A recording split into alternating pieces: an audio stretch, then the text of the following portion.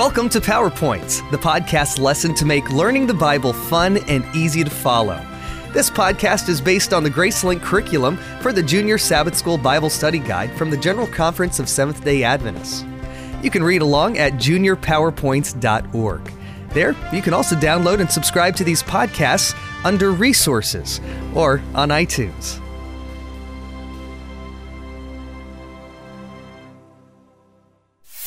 Lesson 9. Priceless. Imagine that while scuba diving, you spotted an old sunken ship with a lot of treasure still on board, and no one knew where it was but you. What would you do? What would you be willing to give to get the priceless treasure? In our lesson today, Jesus talks about such a hidden treasure. Jesus is coming to town. The news spread from house to house. Everyone was excited. The air seemed to crackle with anticipation. People rushed around, finishing their work. Mom didn't have to insist today. No one wanted to miss a single word Jesus said. Jesus was different, not like other ministers or the Pharisees. You could understand everything Jesus said. He told wonderful stories. There was something special about Jesus' stories. You enjoyed them when you heard them, but the more you thought about them afterward, the more spiritual meaning you discovered. When Jesus started talking about the kingdom of heaven, he grabbed everyone's attention. Many wondered if this was the time they had been waiting for, when he would proclaim himself the Messiah and chase the Romans out of their land. Would there be riches for everyone in the new kingdom? Everyone listened, confidently expecting that soon they would be rid of their Roman masters. But the kingdom Jesus talked about didn't feature Roman soldiers, revolution, and rebellion. As the people made their way home, they quietly discussed and wondered about the kingdom Jesus had described. It didn't make sense. It didn't fit with their picture of a kingdom.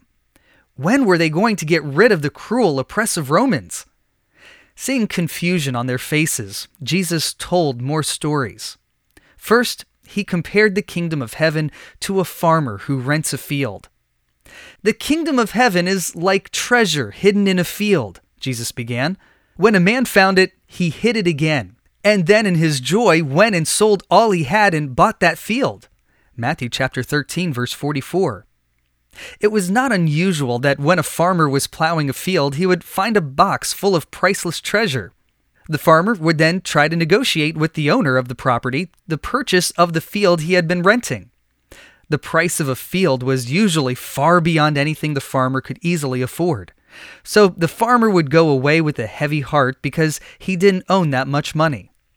But the farmer in Jesus' story quickly raced home and wondered how he could raise the money. Arriving home, he explained to his family that he needed to sell everything they owned to buy the field. The farmer's wife and friends could not understand what had happened to him. But the farmer knew that if he could buy the field, the treasure would be his. To help the truth of this story sink deep into the minds of his listeners, Jesus told another story. Again, the kingdom of heaven is like a merchant looking for fine pearls. When he found one of great value, he went away and sold everything he had and bought it. Matthew chapter 13, verses 45 and 46. It was common for merchants to journey long distances, asking and searching for the perfect pearl. They traveled the world, buying and selling pearls. This was the trade of the merchant in the story. He found many beautiful pearls, but none that was perfect. Then one day, quite unexpectedly, he found it. Polished, sparkling, glimmering. It was breathtaking.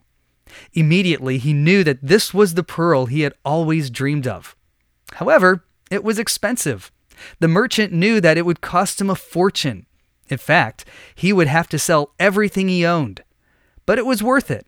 His friends and his family wondered about his sanity, but he sold everything he owned to buy the perfect pearl. Jesus knew what it was to give up everything. He had given up all of his power, his crown, and all the honor and respect as King and Lord of all creation. But he didn't regret it. Each one of his disciples was worth it. Even if there had been just one of them, he would have been willing to give up everything and come and live on earth. He valued each of them more than the greatest treasure and richest pearl. To him, they were each priceless. Jesus knew that in time, all except Judas would follow him. Once they gave up everything to follow Jesus, the disciples would discover a treasure far greater than everything they had left behind. They would understand that everything fades in insignificance compared to the priceless treasure of the kingdom of God.